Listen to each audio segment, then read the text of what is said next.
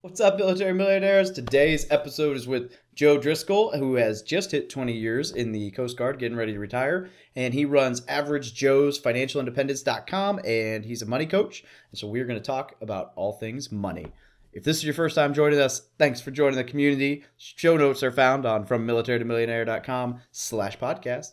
Now relax and enjoy the show.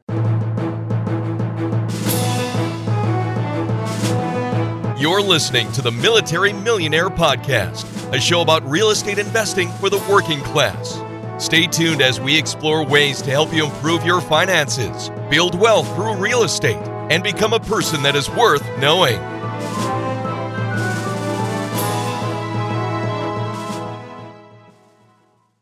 Hey guys, on this podcast we talk a lot about the roadblock to success for military members in getting started in real estate investing. For many of us, the barriers of time, location, and not having the right knowledge keep us from building wealth while serving our country. Well, let me tell you about Storehouse 310 Ventures. They get it. Storehouse 310 Ventures is owned by two active duty naval officers that love to make investing fun, lucrative, and have a passion for education, theirs and yours alike. They offer full turnkey rental properties in a market where the numbers make sense, Milwaukee, Wisconsin. Yes, Milwaukee, home to the almost 2018 division titled Milwaukee Brewers, the well-known Miller Brewing Company, and a lot of delicious cheese. Storehouse 310's properties are fully renovated, leased, and have property management in place. Through their rigorous analysis and selection process, they do everything possible to ensure each rental property meets their high standards and offers fantastic returns. Storehouse 310s allows you to invest with confidence while you are living out of state. They have a network of lenders, insurance companies, contractors, a title company, and much more to serve you all along the way. There is absolutely no reason not to get started when you have the right teams and system in place. David and Stu, the owners of Storehouse 310, have been investing themselves for over 15 years.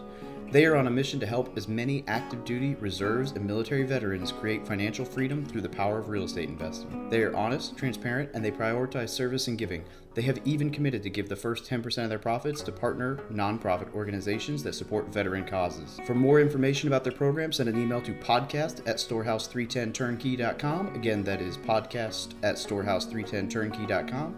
Tell David and Stu you heard about them through the Military Millionaire Podcast, and they will get you going down the right path. Hey, what's up, everybody? It's Dave, and I'm here with Joe Driscoll, who has been in the Coast Guard for just hit 20 years and is a money coach and does some different side hustles. And we wanted to talk about money because this is the Military to Millionaire Podcast. And if you look on my website, it literally says military money on the top. So what better to talk about than money? And Joe, welcome to the show. Tell us a little bit about yourself. Absolutely. Thanks for having me on, David. I appreciate the offer.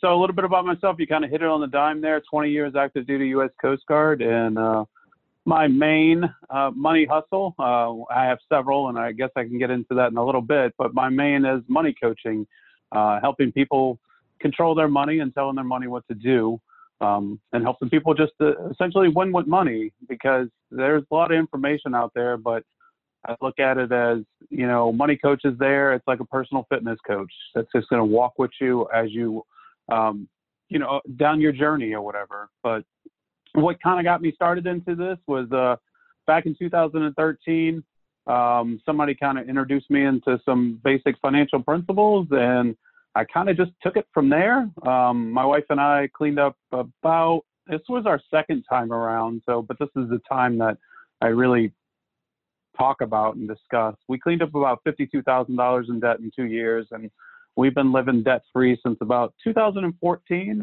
And during my journey, of course, people were like, "Oh, you're ludicrous, you're crazy, who lives like this, blah blah blah." I still have my old beater truck. It's got 200,000+ miles on it, but I don't care because it's mine and it's been mine for years. But when they started seeing like the stuff that we were able to do, cash flow vacations and all this other stuff, they were like, "Oh, maybe I should try this." So it kind of started from there. A lot of people started asking us questions, how we were doing it and all that. And then eventually it kind of trended into about 1.5 years, 2 years ago, I kind of officially launched Average Joe's Financial Independence, where I coach people, and I'm located in San Diego, but I have clients all over the U.S., obviously.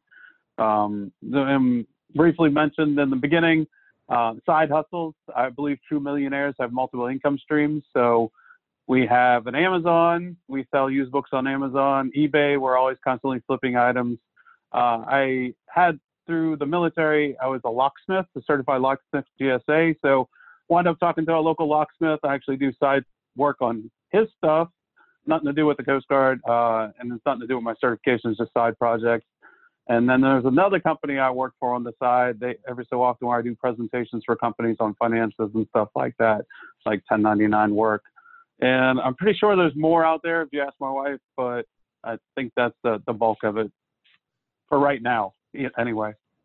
That's cool. So when I ask side hustles, a lot of times I get, Uber and the typical, not that there's anything wrong with Uber or some of those side hustles, but it's really cool to hear that you're doing unique. Like, I have not had anybody tell me that they are a locksmith on the side. That is not something that most people are like, I'm going to be a locksmith. And that's cool, right? Because you were able to find something that you learned and take it and put it to use. And that's just a cool way to look at it. That's how you've made it to that like side hustle level where you're like, man, I have this ability. I could do X and turn it into some income, which is really cool. Yeah, absolutely. So you got into money coaching, which obviously it's an interesting subject, right? Service members and non-service members alike. A lot of people don't like to talk about money, which is funny because it's like the leading cause of divorce and suicide, and maybe not suicide, but it's up there. Depression, money is a thing that can make or break a lot of people. Partially, I think, because people put entirely too much importance on dollar value. But I would be curious to hear how easy, like how hard is it for you? Like, what's a good way to ask that question? Because it's not an easy topic to broach. So I guess do you find at work that people are willing to come up and talk to you about it, or are people still intimidated because they feel like, so I feel a lot of times like when I talk finance to anyone, that they are either trying to like puff their chest about the things they did right and not talk about the things they did wrong, or they are not wanting to talk to me at all because they don't want me, quote, interfering or mingle or whatever you would call that, meddling. There we go. That's a good way to look at it. So I'm just curious, like, do you find people receptive to that in the Coast Guard? Is that a Marine thing, or is that? No, so ironically, I actually work on MCRD here in San Diego, our small Coast Guard commands on the backside of there. So a good story, and I'll share that. During the whole government shutdown thing, the Coast Guard was kind of unique. We're the fifth branch of military service, but we fall under DHS. Yep. So me being a money coach, our command's up there briefing the junior members, hey, be expected not to get a paycheck, be expected not to get a second paycheck. And I couldn't hold my tongue at the last briefing. And I probably did something I should have. I kind of stepped after the CO and I said, I can't take this anymore. The information that you're telling these guys, because they were telling them to go out and get loans, go tell them to go borrow this, start pulling from their TSP. And I'm like, this is insane. You guys are missing one paycheck and it's the end of the world. So I shared my story. I got livid. I got fired up. People were like, I've never seen that side of you. But it was so many young kids that, E4, E5, E2, all the way down, that were getting impressed by senior military members. And I'm not down talking anything. It's just like our way that we think about money, average person, is just not right. And we're so ingrained into borrowing and borrowing and borrowing. And it's just, you're eventually going to run out of borrowing. So I just couldn't bite my tongue any longer, and I kind of exploded. And it took a while after that. I kind of walked away with my head. I thought it was high, but then it was actually low. I was like, did I just embarrass myself? And then later on, like, onesie twosies started approaching me, like asking me questions. Like, and it was ironic because it's, I believe there's three things that people don't really talk about in life, and it's politics, religion, and money, because it brings conflict. And we hate conflict. Humans in nature, we hate conflict. That's the reason why we don't like to talk about it. So for somebody to break that ice, I think it's pretty remarkable. And it's the one thing that I constantly get into. Like, some of these money coaches that have been around for years, I'm like, man, I just envy you, because it's the hardest sale to me in the world. I could go around door to door and sell Kirby vacuum cleaners all day, and I think I could probably get a sale. But constantly trying to get that client to understand that, hey, look, your way of thinking is wrong, because I've been in your shoes and I know how you're thinking. So it's a very tough sell. It's funny you say that as the example, and I actually am kind of glad that you brought that up. So when that all went down, I made a video, and the title was absolutely intended to try to make it go viral off of that endeavor. I titled it something like, "If the government shutdown has you worried, you're a socialist." And the entire video, as terrible as it was, the entire video was based around the concept of, hey, we all hate the idea of socialism and communism, but you're depending on the government because you can't survive without one paycheck. And I basically wrote it as like, hey, this isn't the first time in just the time I've served where the military has been like, hey, you might not get paid. Hey, brace yourself. I think it's the second big one, but there's been some other times in the last decade where it's come up. But it was the second like big scare. And the first time everybody lost their mind and did exactly what you said. I was like, great. And I started saving money as an emergency fund. And the second time everyone did the same thing. And I was like, whoa. Like you didn't learn the first time to save a little bit of money so you could survive without having to take out interest rate loans or zero. I mean, granted, a zero interest loan is not the worst thing in the world, assuming you pay it back. But and that was the thing too that I was concerned about. These junior members, there wasn't going to change their spending habits, and they were going to borrow this money, and all of a sudden they're going to have to owe this money. So what they were going to do? Go out and get another interest loan or something silly. You know what I mean? So yeah. That was my concern. I was kind of looking at it long term, the progression effects, and still to this day, there's still members that it's sad, but it's true. They didn't listen. So live and learn. Yeah, absolutely. And I mean, there's rough patches. I'm in a quote rough patch right now where I've got a lot of expenses converging at the same time, and I'm cutting it a little closer than I want to.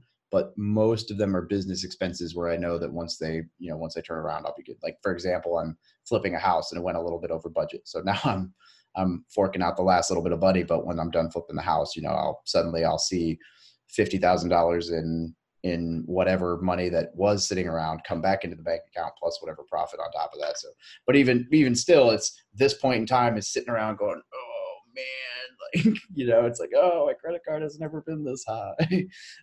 Yeah. And I feel terrible about it, but I know there's a plan there, and I know that it's going to be okay. In a month or two, I'll get a big check and it'll all be back to normal.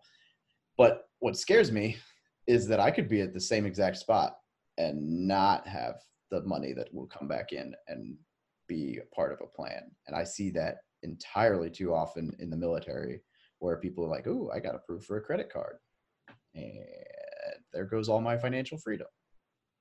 Yeah, no, totally. And not to ping on the military. There was one interesting thing when it talks to money too. I just recently, coming up on 20 years, obviously I've been the TAPS, and there's all these other programs or anything. But the first subject that gets brought up in some of these programs is budgeting. I'm like, you're getting out of the military and you're just now telling us about budgeting.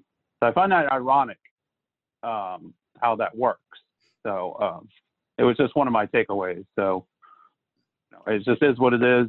You can look at it a different way. Yeah, they're trying to budget for how much money leaving the military, but if you were budgeting all along or had some kind of idea where your money was going, you should know that already. I don't think it needs to be a topic for the TAPS class, but that's just my opinion, Yeah, I mean, it definitely can't hurt, but you're right. It's a little late. So what are some, what would be some typical advice that you would pass out to people when you first start sitting down and talking to them? So the first thing, we have to get everything on paper, right? I believe the seeing is believing thing, and that's usually the first initial shock. When we gather up all the receipts out of a shoebox or whatever they're paying because they have so many automatic deductions, I think that's the main killer right there. A lot of people have no idea how many automatic deductions they actually have, which is a good thing. I love things that are automatic. But when you have these automatic deductions that are paying for magazines or all this other stuff that you forget about, it's amazing how quickly it adds up. So when we finally get all the, scratching and digging and everything, and I can actually get all their numbers on paper and show them, like, okay, well, you're bringing in, I don't know, $5,000, but you're spending $10,000 a month. Okay, something's got to give, So that's when usually the first reality shock gets kicked in. And, like the studies say, the average person has less than $400 in their savings account. across the nation. So when you're dealing with that, they're overspending already, and they only got $400 in their savings account for an emergency. The first thing they're going to do is grab that credit card because that's that's what they know, how to get themselves out of an emergency, which digs the hole deeper and deeper, and all of a sudden, it's there and it's reality, and you can't borrow because you're maxed out. And people have done a whole series about being maxed out, but eventually people get to that extreme. Absolutely. Are you a debt snowball type of guy or a debt avalanche type of guy, or how do you recommend people pay off debt once they realize they've got a problem? So I'm definitely a debt snowball kind of guy. Just personally working with clients one-on-one, I found that it actually does work that way because I believe in the aggressive approach. I don't believe in the interest rate thing. When we're looking at a debt snowball, it's still the smallest. I don't really care about the interest rate because we as humans, we need to win, right? So if we conquer these small little tasks, it's like checking the box on our to-do list, we feel accomplished. So if I can pay off a credit card for $500 and I feel accomplished, I feel that sense of win, and I'm going to do it again, and then I'm going to do it again. Now, a lot of people say, I need to pay off the highest interest rate first, and we know what happens. They give up. And all of a sudden, they're back into the nickel and dime again, and guess what? The credit card companies are making it because they know exactly what they're doing. So, yeah, I definitely believe in that snowball approach.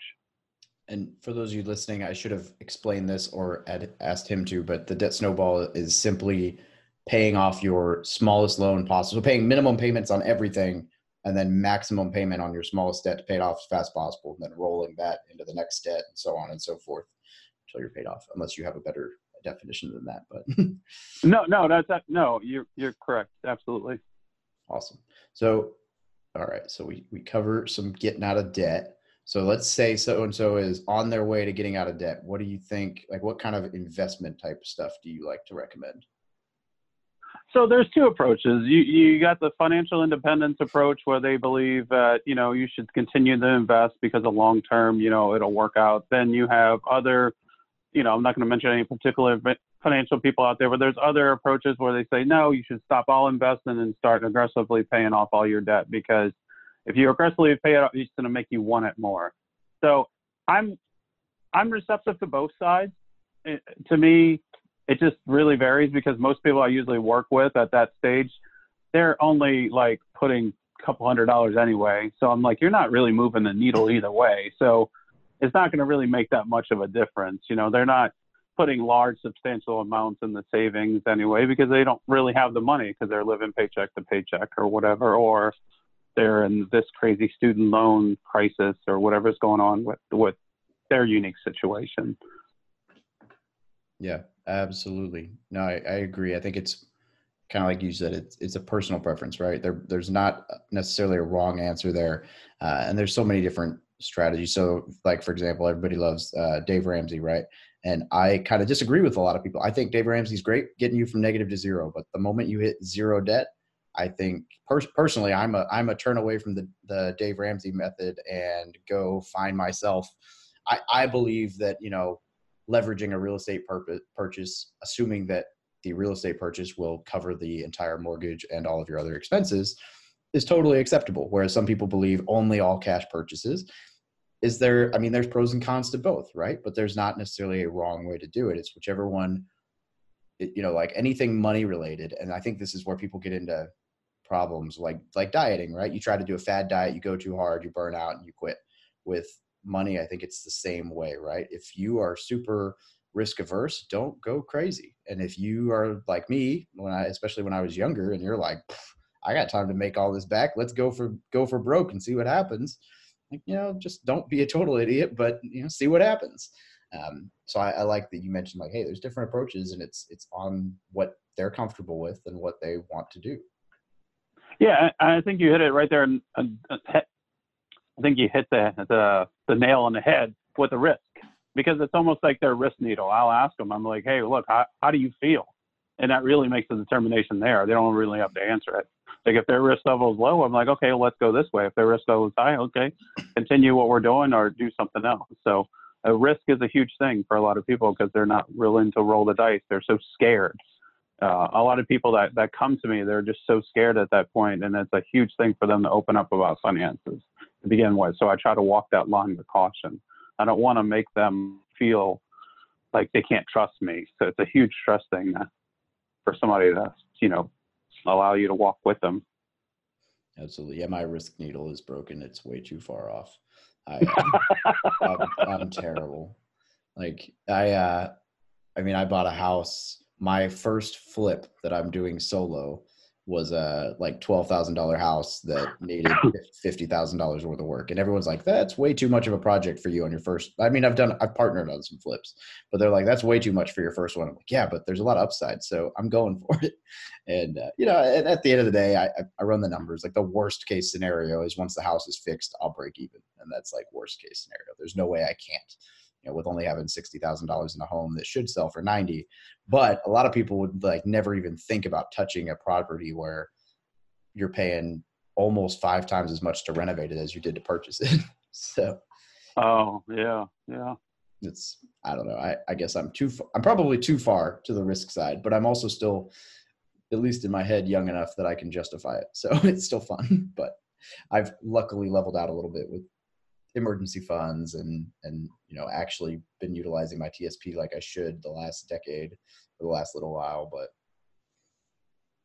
yeah, I don't know. Yeah. All right. So there was one question that we wanted to ask, or I wanted to ask before this, and I wanted to ask you, what do you think is like the number one reason that people don't win in the money world? So I think it can be summed up into the word procrastination. And the reason why I say that, because it really came true a couple of weeks ago. One of my side hustles, I was doing a presentation to a school district, but it was the people are about to retire in their late 60s and stuff like that. And I'm asking them, okay, do you have a will? Do you have this? And we're going through the whole checklist, and they're like, no. I'm like, you're 60 something years old, about to retire, and you don't have this. I said, what's your excuse? Well, we were going to do it. I'm like, okay, well, you were going to do it someday? And, oh, yeah. Well, I was like, someday is not one of the days of the week. Procrastination is killing you. You need to make this a priority because everything else is a priority. So that's the one thing that I see across the board, whether it's the millennials, the middle age, or even the older folks, which we're seeing a lot of issues with those right now. And I have a whole analogy based on that, what my thoughts are. But we're seeing it across the board, and it's just procrastination. Like, just stop, just start somewhere. You have to start, but we're so afraid to start because we're so afraid that we're going to fail. Like, okay, well, go back to what you're doing if it didn't work, Yeah. But to my analogy, just to add on to my analogy, what's going on, I believe, with the later generations in their mid-60s and stuff like that, which I'm seeing that's I think there's a reason why that reverse mortgage and all these other things are, a hot topic right now in the market, is because what started in 1950 when the Diners Club was released into that market in 1951, other cards followed on. This is the first real generation we're seeing where we started that borrowing factor with credit cards. And it seems like there's an academic, like they just kept on borrowing and borrowing. But their generation before it, none of their grandparents had credit cards because credit cards wasn't around. So I'm wondering, I haven't seen a study or anything done, but there's a lot of people in their late 60s that are in dire need right now because they have absolutely no savings. And it's pretty sad. Yeah. Yeah, it's definitely not good. And you are spot on. I would be curious to ask what you think of the reverse mortgage. Oh, so and actually, before I let you answer that, because I did this wrong the last time, could you explain what the reverse mortgage is? Because I don't think anyone's brought it up on this show yet. Okay, so maybe I'm going to try to hit it the best I know. So essentially, you're borrowing from equity on your property, right? So let's say if you had in Southern California, if you had a house that was worth $700,000, I think you're allowed to borrow. Is it 40? It's a certain percentage that they do that you're allowed to borrow. And then eventually when that money runs out, you're supposed to start paying it back, right? That's the principle behind it. But it gives you a bunch of money for you can survive because people in that stage are so broke and desperate, they're willing to do anything they're doing. So what we're seeing is the broken, desperate people when they take that and all of a sudden the money's gone and they have to start making payments, that's when these houses are getting foreclosed and it's getting turned back into these companies. And all of a sudden these older people have no place to go. I think there is circumstances where you can weigh it against your odds. If you are well off and you have something that you can survive on, you have your Social Security, you have your retirement and all that, and it might be the juice worth the squeeze, that you don't need that money, you can turn around and invest it and beat the margins on that, I think that's a good. Other than that, that's the only circumstance that I can see that it's actually a good investment. Other than, outbeating or outperforming, the market. Yeah, I agree. It's essentially, from what I understand, and I need to do some more research on this, but it's essentially like turning your house into a bank account. And what you do is you pull out $2,000 from your reverse mortgage, and essentially you take $2,000 and the mortgage on your house goes up to $2,000. Then you take $3,000 and the mortgage on your house goes up another $3,000. And so you just pull money out and you just eat equity away out of your house. And it depends on the company, but my understanding is like you don't necessarily have to pay it back. There's no like schedule. I think this is kind of this is where it's going to be really interesting, and not in a good way per se. A lot of people realize that a house with a lot of equity, like this is especially common in Hawaii where property is just so expensive and taxes are crazy. A lot of people I know, their exit strategy is probate, which for those of you who don't understand what I just said, when you die, you pay less taxes or none, or you don't have to deal with it. And so they will pass away while still owning their house so that they don't have to pay taxes. But what is going to happen with the reverse mortgage is people are going to get this thing built up, realize, oh crap, I'm screwed. And they'll either get foreclosed on or they'll make the minimum payment they can. And I think the intent with the bank is to let it be fairly minimal payment to where this works out, to where when you die, bank gets the house. And like you said, if the bank was only going to loan 40% of the value of the home, they just bought your house for 40 cents on the dollar. They're going to turn around and flip it back to the market. Your kids just missed out on a $700,000 house worth of an inheritance, essentially. So it's a very interesting, and I think it's kind of a playing with fire in the aspect that you're essentially saying, well, I could pay this back, and if I don't, when they sell, they'll pay it back, and if they don't, the bank will get it and my kids get screwed. Maybe they don't have kids. But Yeah. I don't know that people are thinking through that piece, and I wonder if that's kind of the end strategy for the bank. And I personally dealt with that one scenario, that one-off that I was telling you about. It was a gentleman, he had contacted me. He was just wanting some advice because he was looking into the reverse mortgage thing. And I'm like, okay, do you have any debt? Do you have any? He's like, no, 100% debt-free. I own absolutely everything. I have no family. Nobody's around. And I initially told him no. And I turned around and called him back. I'm like, this might be a circumstance where you can outperform it. I was like, but 99% of the time, it's probably going to be no. But this guy was a really one-off scenario. It was like his house was worth in the millions. And I'm like, oh, man, it might be worth rolling the dice for yours. So, I'd say I would you check your numbers and see if it'd play out for you, depending on what you wanted to do. And but I was like, if you got, if you've got 5 or 6 years to live and you have no one worthy of inheriting, why not? I mean, if I'm 75 or I get terminally ill and realize like I got 3 years left, and I've got a house that I could pull $500,000 out of and live large. Well, if I got no one to give the house to, why not? I pull it all out. I die. The bank takes the property. They get a great deal. I don't have to pay a penny back. Who cares? I mean, that's a very strange situation, but I mean, for someone like that who doesn't have, he's not trying to pass on anything, like that could be great. It was a very unique call. One call. That's all I've ever had. I was like, man, and I usually say no right away. And I was like, wait, let me think. And I literally had to go back and think about it. I'm like, it might not be no for him. So anyway. Interesting. Yeah, that's should go hunt down like a reverse mortgage expert and try to ask those pointed questions to see like what happens when they don't pay back, what happens when they pass away, what happens because I'm curious if that's the underlying strategy or if that's just a byproduct. I mean, that would be a fairly brilliant long-term strategy from as kind of pathetic as it sounds, if the bank is literally like, hey, we could buy this house for 40 cents on the dollar in 10 years when it's worth, it wouldn't even be 40 cents on the dollar. if it appreciates even 2%, right, you'd be paying, it would be like 30% off, 30 cents on the dollar by the time you take it. And you wouldn't owe anything because you're the bank and it's your money. So Yeah.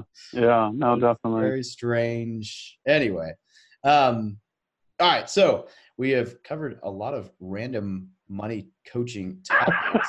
Kind of bounced all over the place, from debt to investing strategies to the crazy reverse mortgage. But what other, before we wrap this up, is there anything else that you'd like to add? Any parting advice, big ideas in the money world, or really any world? But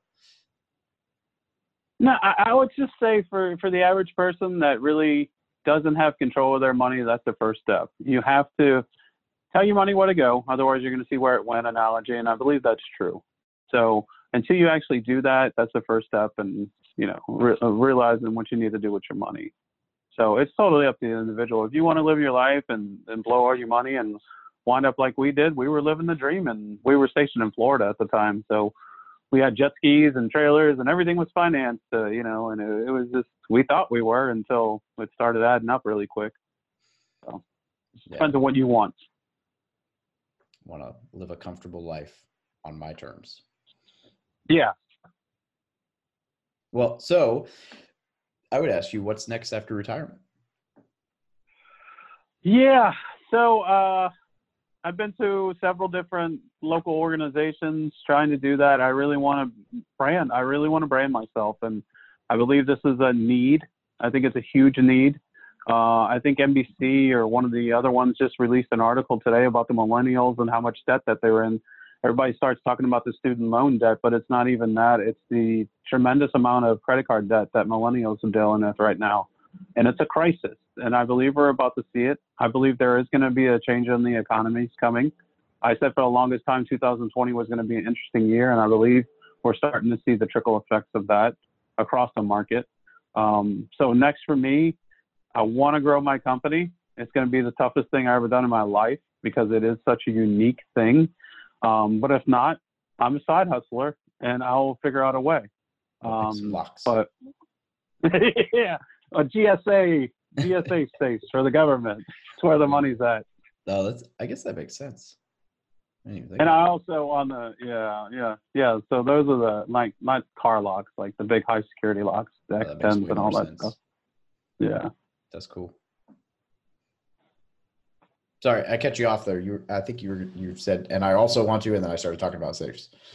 Oh, well, one of my other things that is unique about me is I'm a technician for all the ion scan machines, like the stuff you see at the airport. So that I was thinking about maybe going down that road as well as another side hustle on the side. But, I'm always like brainstorming crazy thoughts. Just build yourself like a really extreme escape room where you like have, I don't know, metal detectors and crazy security locks. And I don't know with that, but that's a very interesting set of skills to have picked up for side hustling. And I love it. That's cool. And also much more marketable, I would imagine, because there's not much competition, right? Everybody drives for Uber. So yeah, very true. That's awesome. Well, Joe, I really appreciate having you on here. Before we wrap this up, I've got to give you the chance to plug your website and where people can get a hold of you. Yep. So my website's kind of a work in progress right now, but if you simply Google me, I'm on like the Google pages. So it's Average Joe's Financial Independence.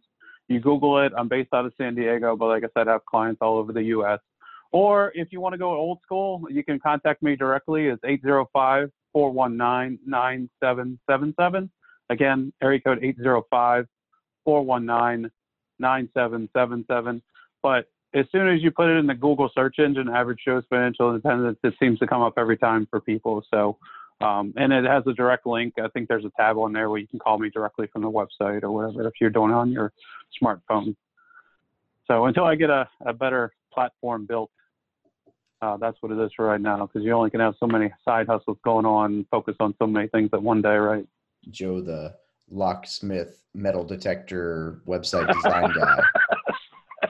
Yeah, let me throw that on there. I'll tell you, the website piece takes a while. I've got a lot of learning to do, and I've been meddling with mine for 2 years, and I've had professional help. I paid someone to redesign mine about 6 months ago. Totally worth it. But even still, I've still got stuff that I'm like, oh, I want to tweak that. Oh man, I got to go do a day worth of learning how to do that.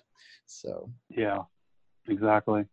But that's not the important part of your brand, thankfully. The important part of your brand is helping people and getting word of mouth. Absolutely. Yep. And that's why I really never focused on the website. I'd rather focus my attention on actually doing the mission or the job or whatever, Exactly. Adding value. Awesome. Well, Joe, thank you very much for joining us today. This has been a lot of fun. Yeah, absolutely. I appreciate it. And thanks again for having me on. Definitely. And for those of you listening, as always, Joe's information will be in the show notes down below. Thank you for listening to another episode about my journey from military to millionaire. If you liked it, be sure to visit FromMilitaryToMillionaire.com/podcast to subscribe to future podcasts. While you're there, we'd love for you to rate the show, give us a review on iTunes. Now get out there and take action.